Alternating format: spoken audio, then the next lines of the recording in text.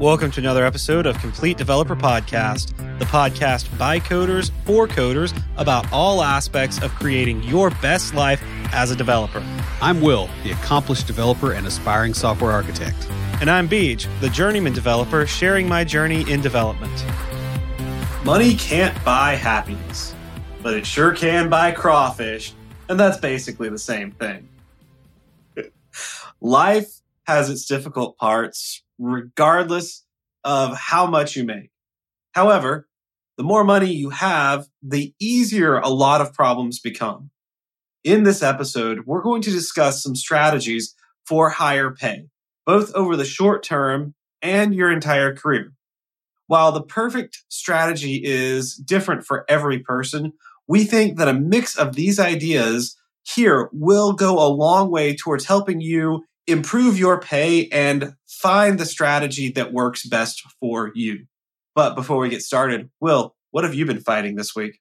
Well, I ended up going to Murfreesboro over the weekend, which we'll get into that here in a minute. Beyond that, I have about 150 pages of material that I have to go back through for the book because it was initially set up as a series of blog posts. And so I've got to find every instance where it refers to a blog post or article or whatever and change that to chapter and fix a few other things. So yeah, it doesn't look like I'm doing much for a while other than that. How about you? Well, my birthday was yesterday, Monday, because we're recording on Tuesdays now. Amanda effectively executed a surprise Doctor Who themed birthday party for me. That's really amazing because it is very hard to surprise me, especially surprise party me because I'm such a party planner. I want to include everyone. So if it's like, hey, just a couple of us are going out, I'm like, oh, well, hey, let's invite this person and this person and this person and this person because I want them all to be there. And I also know if I invite them all, like 3 of them will actually show up. Yeah, because you're out in the back end of forever. Yeah. But that was really awesome. She had like 30 people in her apartment, and her apartment is bigger than my apartment was. It's still not that big. Yeah. So it was a little cramped. Yeah, my daughter was like watching out the window to see if you were coming because she was the only kid there. And it's like, okay, well, you need a job. Yeah. So do that. It was interesting because our friend Wendy was in town this weekend. She was not at the party. Amanda doesn't know her. And even though I invited her to come down, she was here with some other people in Nashville. But she had told me they're in town and she's like, what are you doing this weekend? I was like, well, I know we're doing something. I don't know what it is because Amanda won't tell me. So I said something to Amanda and she was like, what do I do? What do I do? And so our friend John was helping her plan it. He's like, just tell him that we're going out to eat with some friends and that he can invite her to come.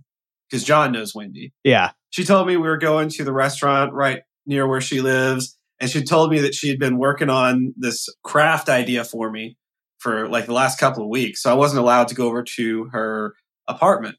So what she had been doing, like she set up a TARDIS photo booth and like had decorated stuff. And like she'd been setting all that up for like working on it and getting it all together.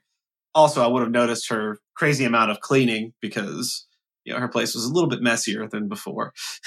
But yeah, that was fun. I thought we were meeting at The Goat is the name of the restaurant. I thought we were meeting at The Goat.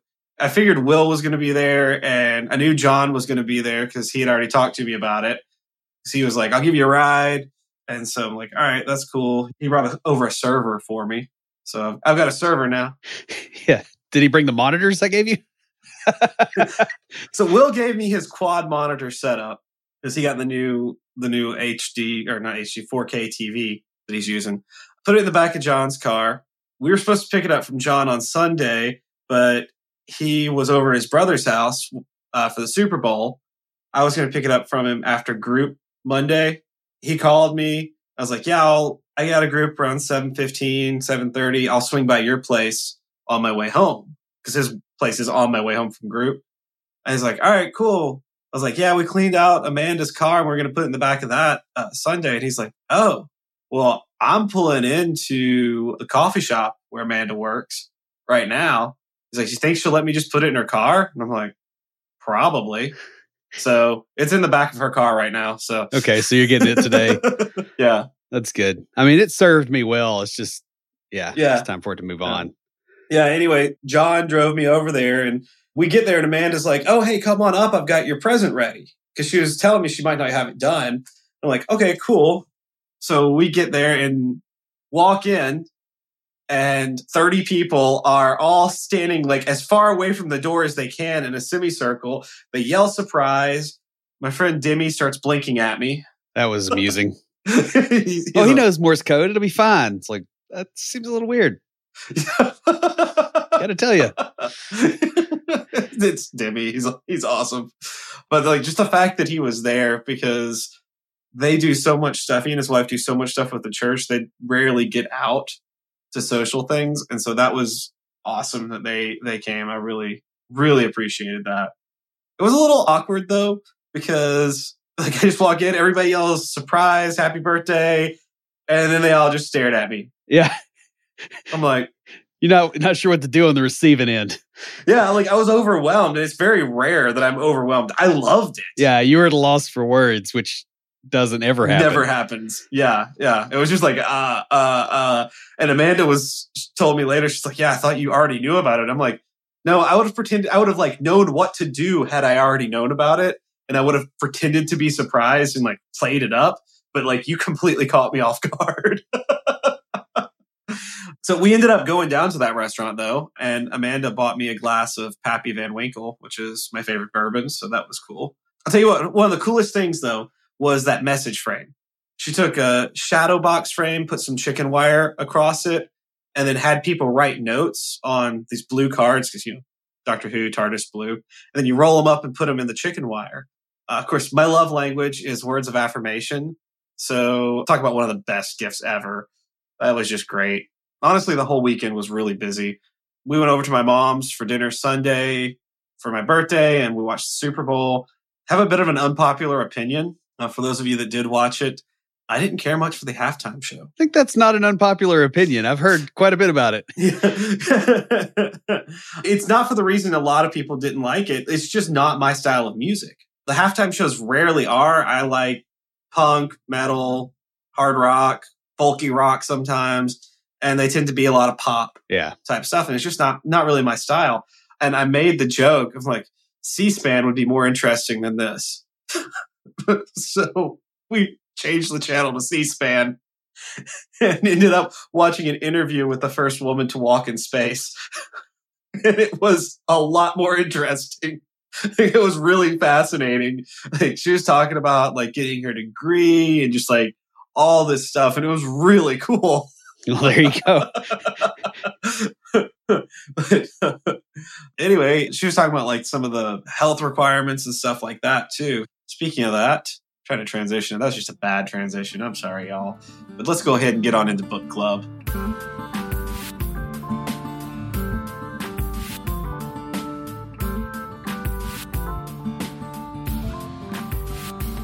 So chapter 8 of The Healthy Programmer, Get Fit, Feel Better, and Keep Coding by Joe Kuttner is titled Making Exercise Pragmatic. Kuttner starts off talking about how high-intensity exercise can actually reduce cognitive functioning. He uses this to point out that you need to coordinate exercise with your schedule to be most effective when coding and exercising. The first section talks about cognitive flexibility and how lower intensity exercising actually increases your cognitive ability. If you are familiar with the Pomodoro technique, the idea of working in short, usually like 25-minute increments, you'll really like the next section. In it, Kuttner discusses ways to apply this to improving your brain power and physical health. He talks about the benefits of taking, say, a 2 to 3 hour period, coding for 25 minutes or working on something code related for 25 minutes, and then taking a 5-minute exercise break. During the break, you only do one exercise for about 5 minutes. This could be walking or anything. He lists some out. And then earlier in the book, we talked about exercises that he listed out and showed how to do.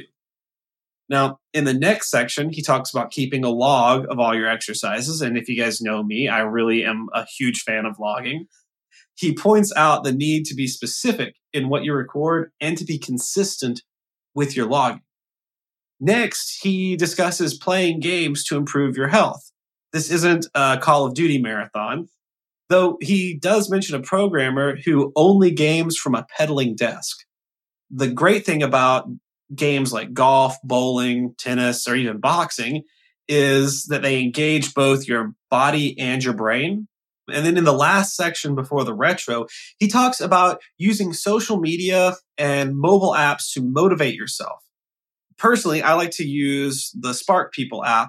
I have the app on my phone and also use their website, as it has various levels of involvement. So like I can either just track my intake and my exercise, or I can follow an exercise plan, a diet plan. They even have like meal prep and what to buy at the store this week. And you can get really, really into it. Or you can just say, all right, I'm allowed. It's kind of like macronutrients. So like this many calories, this much protein to stay in this range. And the cool thing is the more you exercise, it actually adjusts that range each day. I also like how it gamifies nutrition and exercise. Like you can get rewards and stuff through the app. That's really neat. And I'll have a link to the book and the app in the show notes. Who's talking to us this week? Well, we got a tweet from Patricio Faraghi saying my list of favorite programming podcasts in no particular order: Coding Blocks, Complete Dev Pod, Soft Skills ENG, Syntax FM, JS Jabber, that's JavaScript Jabber, by the way, Coder Radio Show, Co-Recursive, Bike Shed, JS Party FM, Developer T, Cynical Devs, and Angular Podcast. Thank you for listing us among some of the best developer podcasts out there. We're very honored to be in your list. And you have some of our favorite shows on there too. I know several of those I listen to. I have to admit, one or two of them I looked up because I'm like, I've heard of that show, but I've never listened to it. You've also developed a couple of new fans in some of your shows. So that's really awesome. Send us an email to waterbottle@completedeveloperpodcast.com because we've got a Complete Developer water bottle just for you.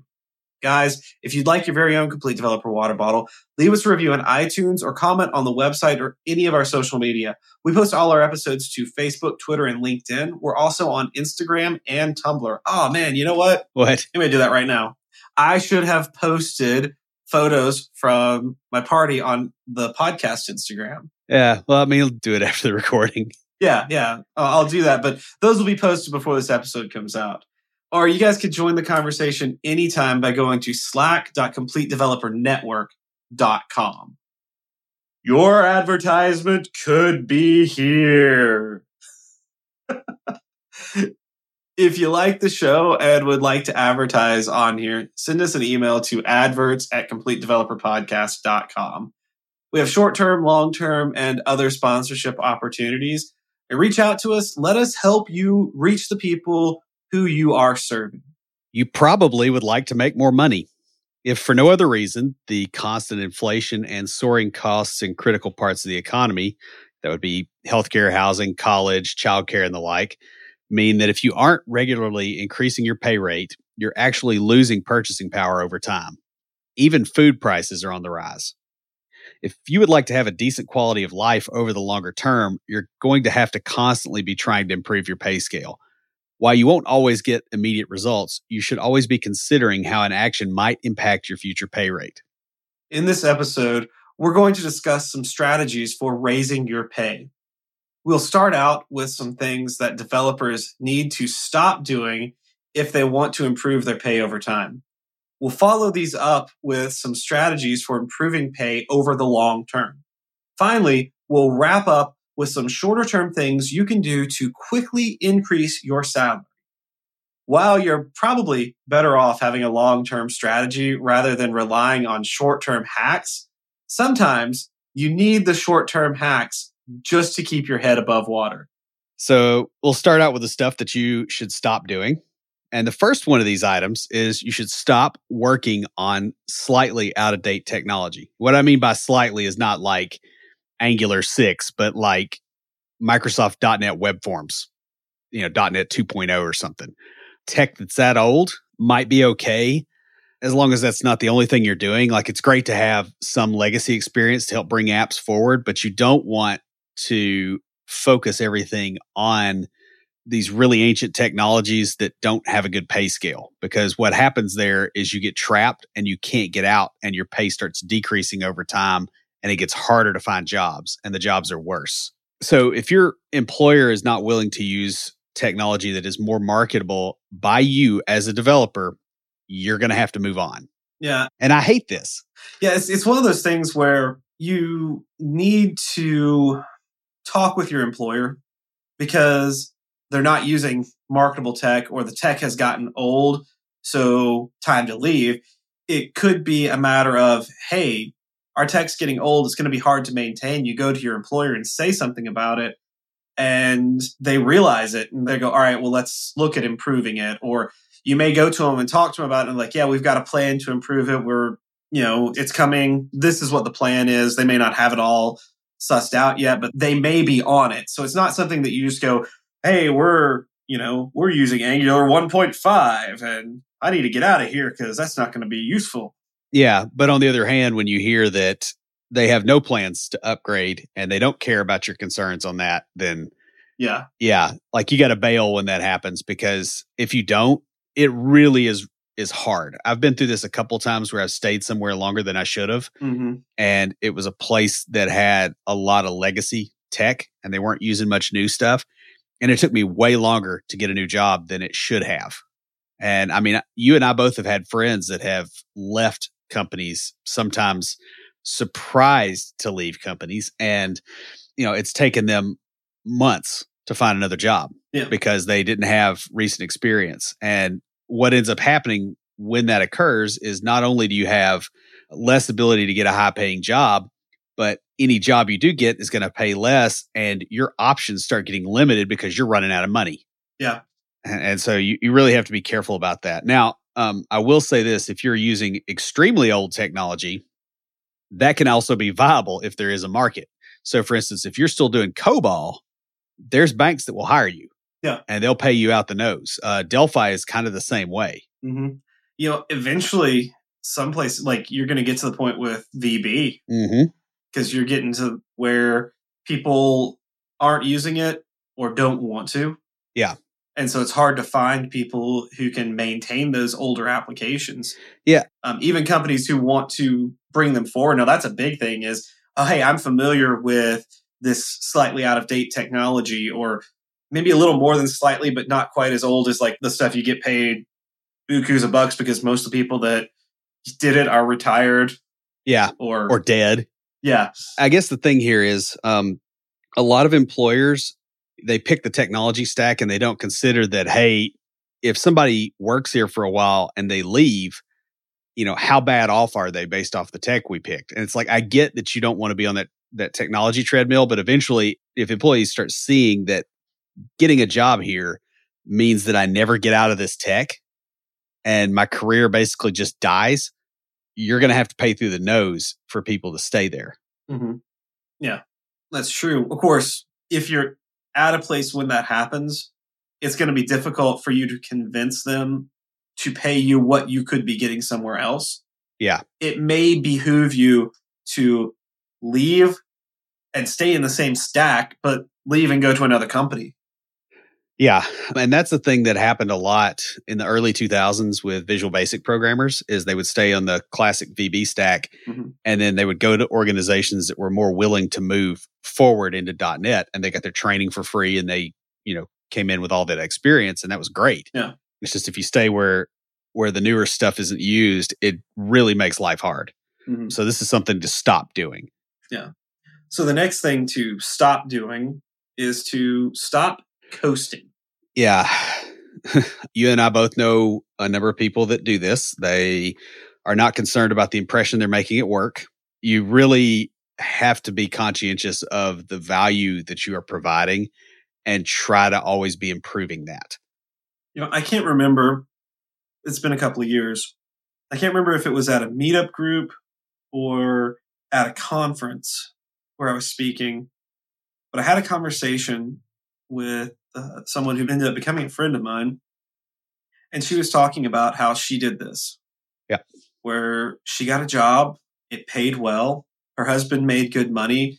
She had better benefits. He made more money. It was a good balance for him. And she was comfortable in the tech.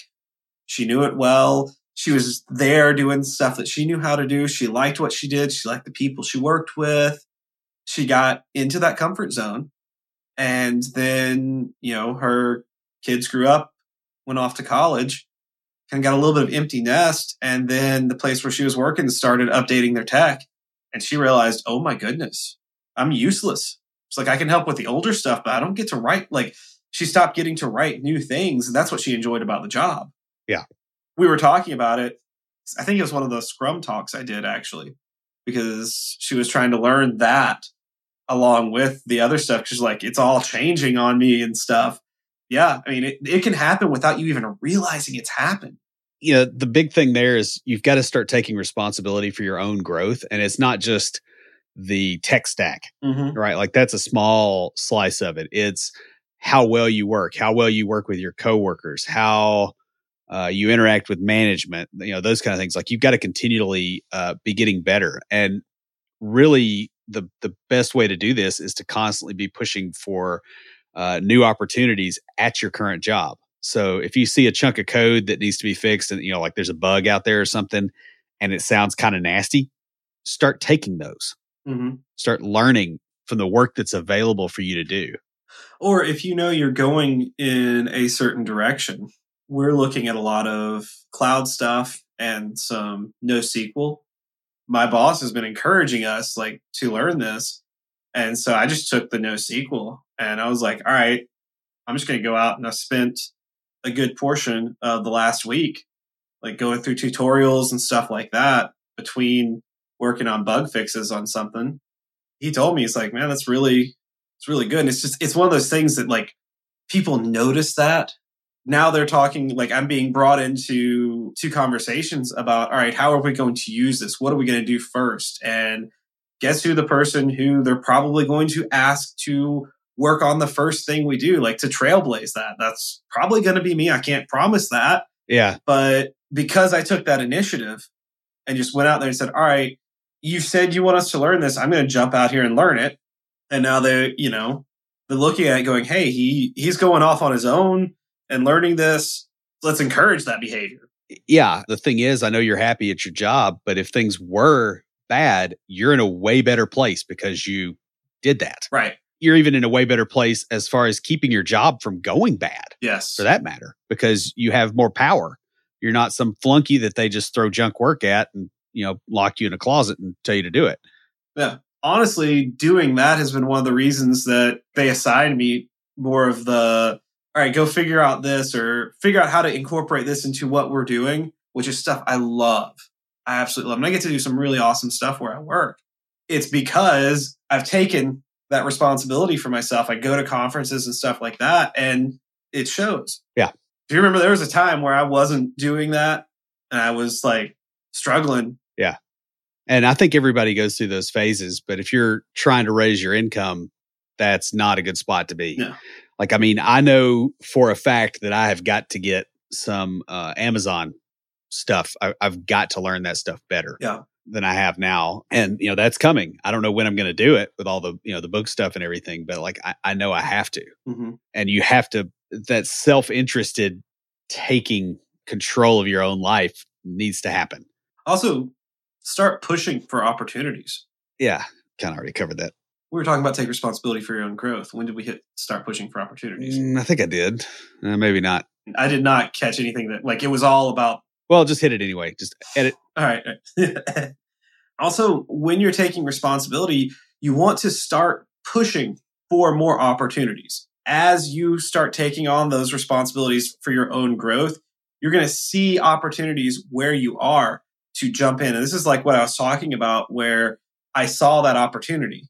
It was mentioned in a meeting, hey, we want to look into this. An email was sent out with a link to a tutorial that was honestly a couple of years old and had some outdated information. So I took the opportunity. Another thing I've seen people do is go, hey, if you guys don't have this, you can start pushing for lunch and learns, or we did developer chats for a long time where the developers would, you could work a little bit on like a fun thing and bring it in.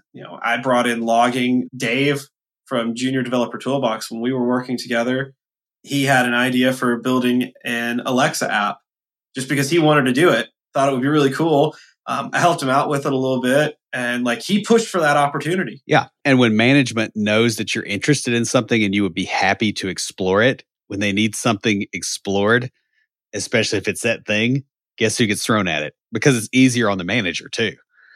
So the last thing we have under stop doing is stop putting off interviewing. Yeah. Interviewing is really good, even if you're not necessarily looking for another job, because it's going to give you more information about what's out there. You can have conversations with interviewers and start going, okay, what does your tech stack look like? What does your development process look like? What do you envision yourself doing in the next 18 months? And you can start learning that stuff so that when you have to go out and look for another job, if you have to, you already know where you're going with it. Mm-hmm. The other thing that this does is it really helps to keep your interviewing skills fresh and sharp, because, they do tend to degrade, right? Like if you haven't interviewed in 3 or 4 years, the first time you have to do it is kind of hard to deal with unless you're like constantly interviewing on podcasts or something and you don't have that problem anymore. That's one of the reasons that we have our group. Yeah. Is to help people to keep up those skills when they're not looking for a job. Come practice tech interviews and whiteboard problems with us, not out doing interviews. Even if you aren't actively looking for work, you still want to keep those skills fresh. Yeah. It really makes a very big difference as far as the quality of your interviewing. And the other thing is, a lot of times you'll get out there and you'll interview and you won't be serious about looking for a job, and the perfect job lands on you. Yeah. And it's like, hey, this is exactly what I would want to do. Holy crap, I'm going. You're increasing the chance to have good luck. The other thing it does is it forces you to keep your resume and your personal brand up to date. So like you won't have a blog sitting out there that's 5 years out of date like I do. Yeah. But I have this, so it's okay. Yeah, I need to take down Bowtie Beach. Yeah. Because I want to do something with the brand, but not a developer blog. I want to go more of a creative route with it. I have thought about Bowtie Beach Creative, and like if I want to get into more professional level photography, selling any of my artwork. Yeah. Through that, I could do like design stuff, website stuff, that kind of thing. And then just have like subdomains within it. Photo.bowtiebeach.com could be for the photography stuff. And like, then the main one could just be all the things like a landing page. It's ideas. I know we talked with Amber about LinkedIn profiles, and like something that you do where you update your LinkedIn profile on a fairly consistent basis. Yeah, it's been every 3 months. Even when you're not looking. Yeah. So it doesn't look like you're looking, because it's like, all right, every 3 months you just do it. Yeah. And so like employers that are kind of watching for that, they have automated tools that will tell them, hey, this person's updating their LinkedIn profile.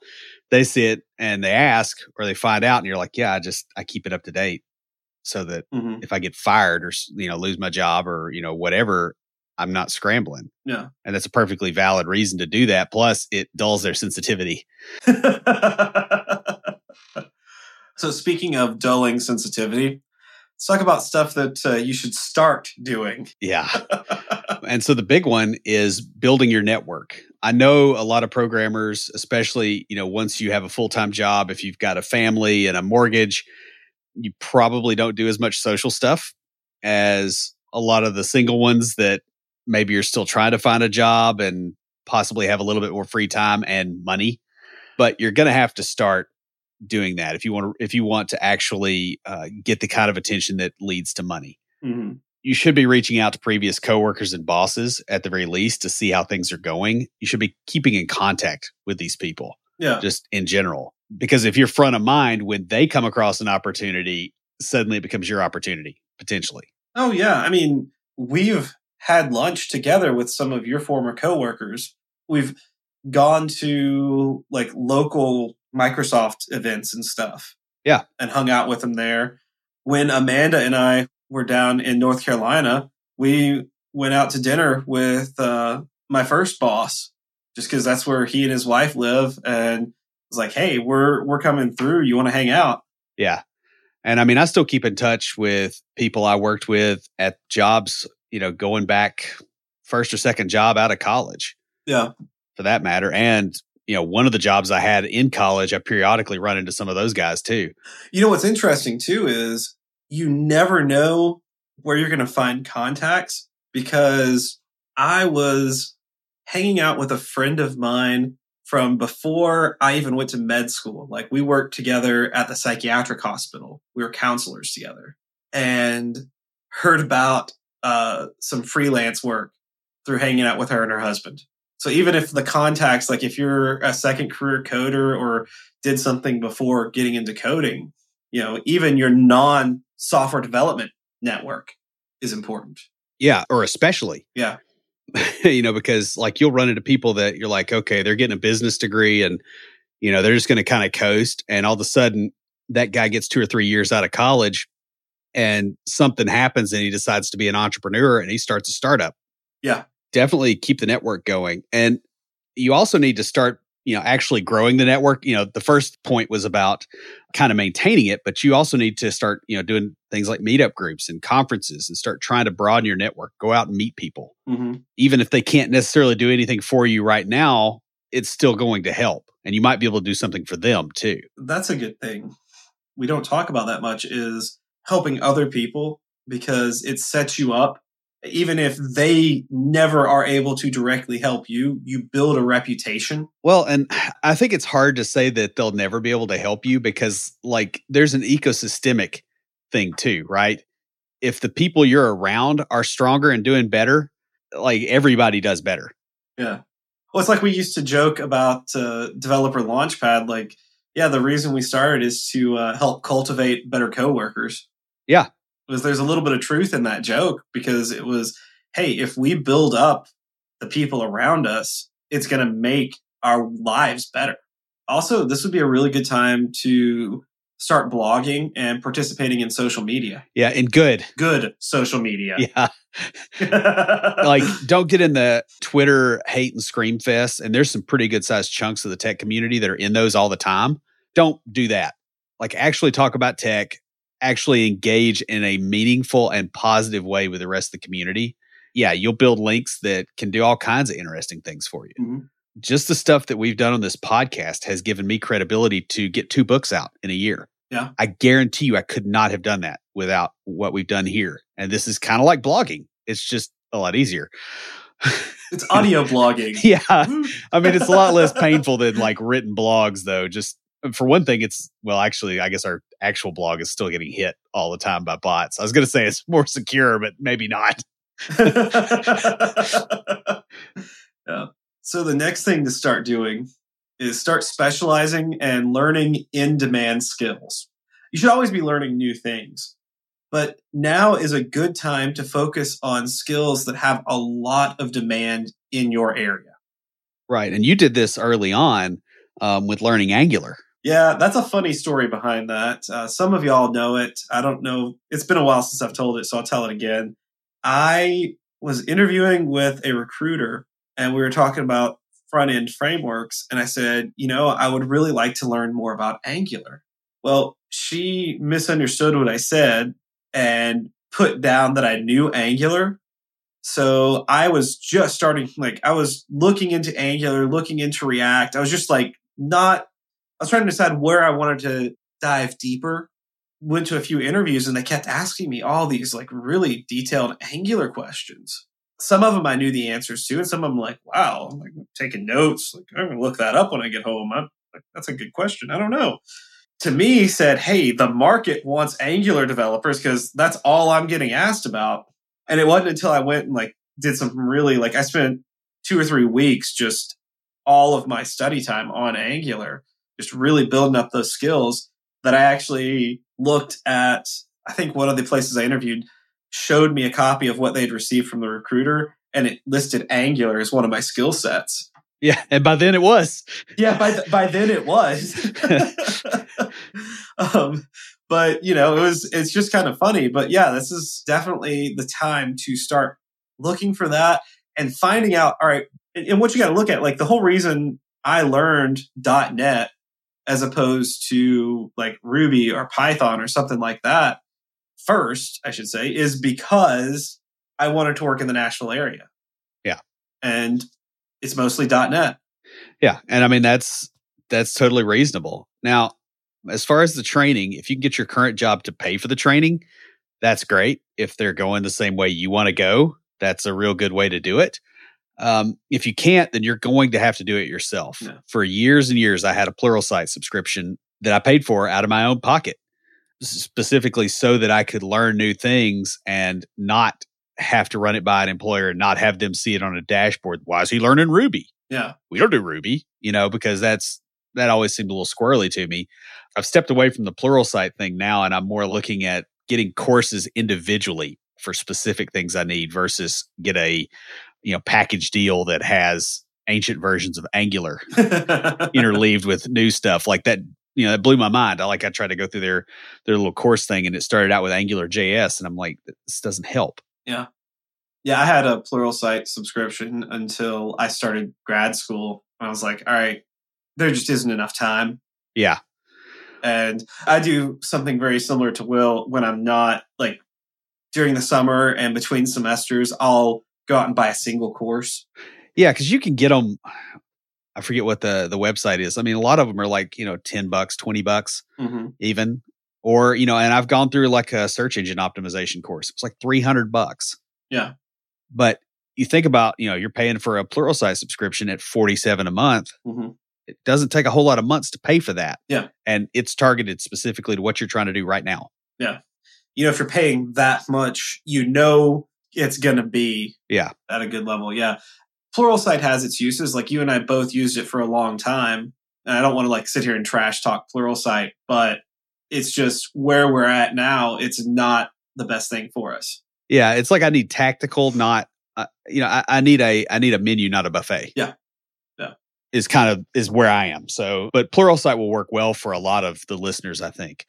Another one that we have several friends who have gone through, and I know some of our listeners that we talked to on the Slack channel have done Udemy. Yeah, Udemy is the one I was thinking of. Yeah, that's the one with the nano degrees, right? I believe so, yeah.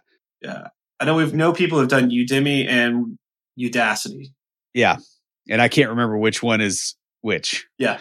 And don't forget YouTube in the middle of all this too, because you can learn a lot from them too. It's true. Now, as far as the whole training thing for, increasing your salary, one of the big things you definitely need to be doing is making sure that you actually practically apply the skills that you learn. In other words, build something. Mm-hmm. Don't sit there and go, oh, I'm going to watch this, Vue.js course. And then I'm going to say, I know how to use it, because that does not work. You're not going to retain anything. And it's not, it's going to be obvious that that's what you did. Yeah, I've heard some people I know in the management realm talking about hiring, saying they would much rather see something you've built. Like even if you built it through a tutorial, just seeing something that you've built versus giving you a coding challenge or giving you problems. Oh, yeah, definitely. Because the coding challenge tells you nothing. Yeah. There's a guy that wrote a book about that, actually. Wonder who that could be. I don't know. I think it's on A-Press. Yeah. We'll have to link to that in the show notes somewhere. Yeah. I think his name's Phil or Bill or something like that. Anyway, another thing you need to start doing is you need to start aiming for better titles and more responsibility. A lot of times you can't get an immediate raise at your job because they've got financial stuff going on or whatever the reason is. If that's the case and you don't want to leave immediately, it's okay to temporarily settle for more responsibility or a better title or something like that. In other words, something that's going to look good on a resume when you go somewhere else. Yeah, I was going to say, it needs to be temporary. Yeah. And it shouldn't be you take on a better title and then immediately start looking. Yeah, because you got to give it a little while. Yeah. You need to prove yourself in that role. Just think about it from the company hiring you's perspective. If they look at it and go, oh, you were mid-level developer for 2 years in this company, and then 2 weeks after you got promoted to senior, you started looking for a new job. You're a mid-level developer. Yeah. But 3-4 months after you got promoted to senior, you started looking for a new job. It's all right. You're looking to move up. Right. And especially if if you last a year or more with that, I mean, you're totally fine. Mm-hmm. The thing is you can often leverage a better job title for higher pay at the next job because, hey, I can do all these other things that these other people can't, even if you're going back into a lower position. So like if you were a software architect and you go back in as a senior dev, you're still more credible as a senior dev than you were before. Yeah. Also, more responsibility directly translates into more and better experience, and people will pay for that. I mean, I just look at myself, and one of the reasons I did not get promoted the first time I went up for promotion is because partly my attitude, but that attitude had led me to say no to taking on more responsibility. Yeah. And as my attitude changed, I started taking on more responsibility, and I started proving myself. And even within where I was, they're like, hey, he can handle this because he's shown, like, as a junior developer, he's doing the work of an advanced developer. Yeah. I've always had a better time with my jobs and with like my quality of life when that has been my default attitude. Mm-hmm. It just works better. Now, along with that, another thing you need to start doing is you need to start trying to get consistent raises that exceed inflation. Yeah. And I had to put it that way because a lot of companies go, oh, here's your 3% cost of living adjustment. Basically, it's not a raise. Even though you've provided all this extra value, like 3% is the top that they give. And the thing is, the real inflation rate is well over 3% for the stuff that you actually live off of. The way the government calculates inflation is based off of, I think they exclude energy and like healthcare and housing. They exclude a whole bunch of stuff that you actually need to live.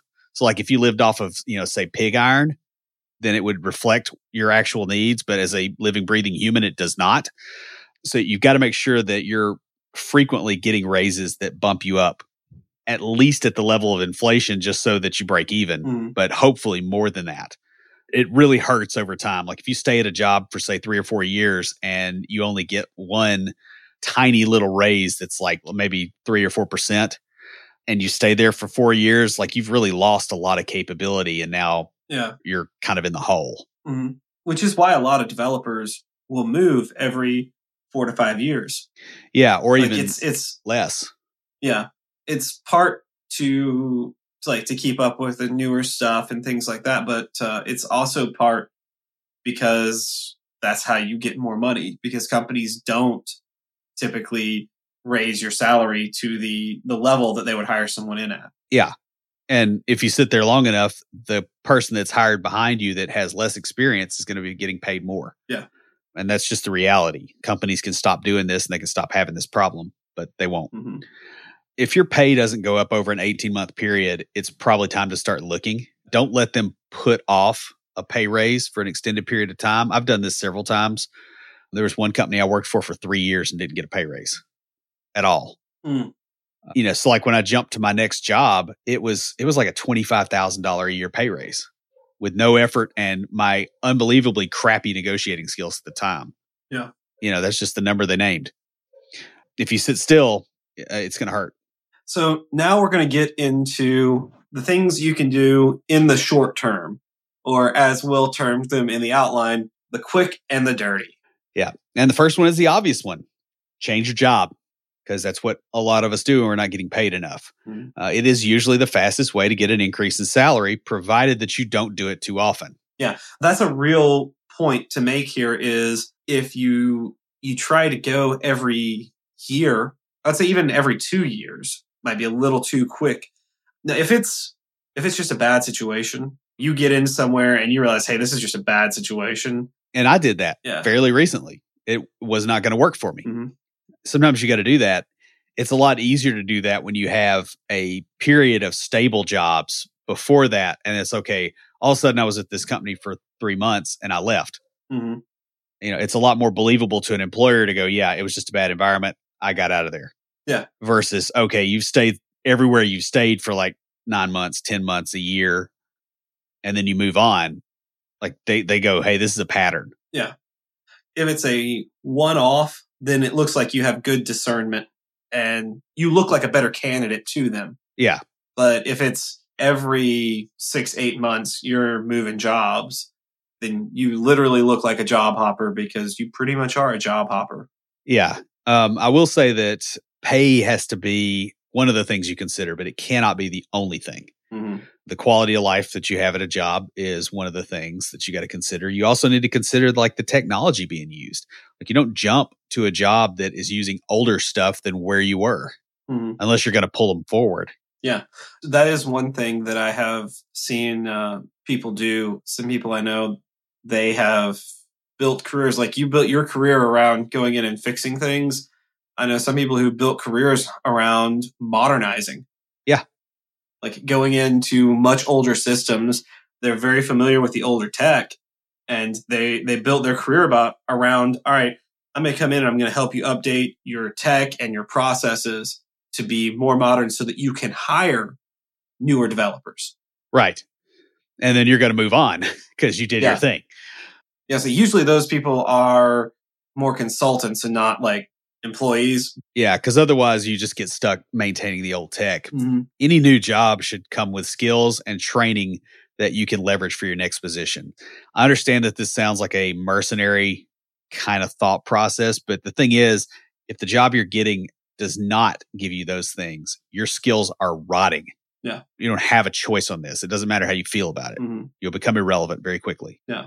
On that too, if it is, hey, I'm going to this place to learn COBOL, to learn one of these older techs that I can then use, like be there for 3-4 years, really learn this stuff, and then go out and get a job maintaining a much older system, making a lot of money.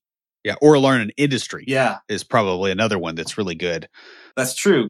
It may be you're using older tech that you know, but older tech, but you're doing it to break into the financial industry so that you can go out and do the newer stuff at another place later on. Yeah. Or it's just stuff that's really specialized or whatever, or you really like that industry. I wouldn't try to get into games. Yeah. I know developers who've spent their entire life in the printing industry, and they deal with like those giant printers, and they're very specialized. They make good money.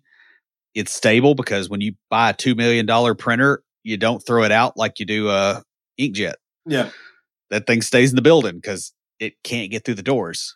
So, there's value there. I remember when we were in college, it was cheaper to buy a new printer than to buy the ink cartridges for it. And it was even cheaper to use the printers at the school where they didn't monitor the load. I made my own pad of graph paper that way. And I didn't know about double buffering, so I like jammed up the print queue for like 4 hours. It was great. Oh, man. Yeah, Dr. Hood wasn't real happy, and he helped me optimize my program, and then he took a copy of it because he wanted some too. Anyway, that's the way that bunch rolled. But so let's talk about another thing you can do that's also quick and dirty. Maybe is something you're able to do. A lot of us can't, but sometimes you live somewhere and you're not really completely rooted there. Like you just got out of college and you're kind of mixed about the city you're living in. You could move somewhere with higher pay. Yeah, a lot of times you right out of college and you're literally living in a college town. Yeah. You know what I think of, like Tech and Cookeville. Yeah. Tennessee Tech, because they've got some tech industry there, but really to make money, you got to move to Nashville. Yeah. If you want to stay in the state. Yeah, or the way that Murfreesboro used to be with MTSU. It's not now. Yeah. It's a whole city now. It's like a real town. But but I mean, like 25 years ago, that not so much. You got out of there and you went somewhere else, and that's valid. Different parts of the world have very different pay scales. This is why people outsource. This is why they onshore stuff just to cheaper locations. Mm-hmm. It could be worth considering a move. This is really easy comparatively if you're young, single. You don't have any particular attachment to your current location. You don't have long-term friends that have been there. You don't have parents close, whatever, you could just go somewhere else. You could move to the Bay Area conceivably and make $300,000 a year and live in a closet. Yeah. But, the thing is, if you're willing to do that and you save for 4, 5, 6 years, and then you move back out of there, you can take a lower pay scale and you've got a nest egg of money that you can invest, and you're way ahead of everybody else if you do it. Or you can pay off your student loans. Yeah. It would only take you like if you lived for free, you could do that in just a few years. Just a few short years. Yeah. Living on the streets. Yeah. Paying on student loans. Yeah. We could just get ramen noodles shipped in pallets to your location. Yeah. There you go. Make you popular. It's good. Mm-hmm. So the final thing we're going to talk about, the last quick and dirty, is you can always pick up additional work. Especially if you're looking to expand your skills or make more money, and that's not something you can do at your day job, taking on some freelance stuff. Before I started back to grad school, that's how I got to do newer, different things. Yeah. Like play around with mobile. I did some mobile stuff freelance that, we weren't doing it at work, or at least I wasn't doing it at work. And so that's how I got to play around with mobile, was doing that. Yeah, I will say there's a few caveats to this because I've done this quite a bit with a day job, a special. It's one thing if it's like, hey, it's your full time, but if it's after hours, you need to be very conscientious about which side work you take. Mm-hmm. So you need to have a preference for work that pays either double your current hourly rate. In other words, your salary divided by 2,000 working hours in a year. That's give or take ish your rate. It needs to pay either double that, or it needs to teach you new things, or preferably both. Mm-hmm. So like if it's the same stuff you're doing every day at work, yeah, okay, it's a much higher rate because this is your free time. Yeah. You either need to get money that you can invest in something that creates money, or you need to get skills that you can invest in creating more money that can create money. Mm-hmm. That's how you end up being ahead. Also, side work can turn into full-time work. Yeah. Will knows this from experience. I was there when it happened. Yeah, that's happened to me several times. I've been there at least twice. I would have to think about it and, for a while to figure out exactly how many times that has happened to me. But yeah, it absolutely will. And the thing about it is, if you already started at a higher hourly rate as a contractor, when they want to hire you on, they'll probably pay you as an employee a higher rate than you were getting at your previous job because they're price anchored to your higher rate, not to what your day job was. That's why I said double. Yeah. For that reason, is it puts you in a better price anchoring position. Mm-hmm. So guys, in the long run, you want your pay to increase over time. Stagnant pay is equivalent to declining purchasing power and can make it far more difficult to save money for your other goals. While pay isn't always the most important consideration, it is a critical one. You need to be structuring your work life so that you are always moving towards higher paying work.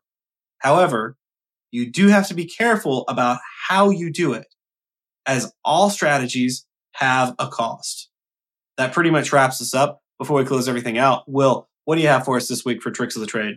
Well, I know that a lot of the suggestions that we made in this episode kind of sound a bit mercenary. It's like, oh, I'm treating my job like it's disposable. The fact of the matter is that either your job is disposable or you are. Mm-hmm. Because if you treat your job like, oh, I don't have any other choice, you're valuing yourself less than you're valuing that job. And eventually that chicken comes home to roost. You get worked half to death and then you get fired. Mm-hmm. Or you get a pay cut, or you start having to work with somebody that's a complete jerk. Like that will happen. Now, that doesn't mean that you just, completely treat the job as disposable and go, oh, I don't care if they fire me, whatever. But you've got to understand that they are going through a set of business calculations to determine whether they can hire you or not. You have to do the same thing for them. So this episode is kind of an expression of that. It's understanding that I have a value and my skills have a value. I want that value to increase so I get paid more. In other words, it's valued more by the people hiring me. Mm-hmm. And that's all there is to it.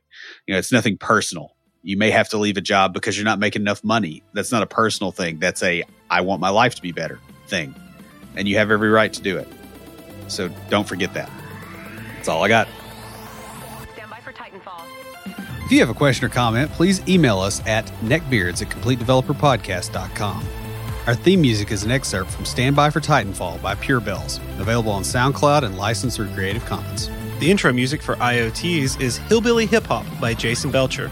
For references, show notes, and to sign up for weekly emails with extra tips and insights, be sure to check out the website at CompleteDeveloperPodcast.com.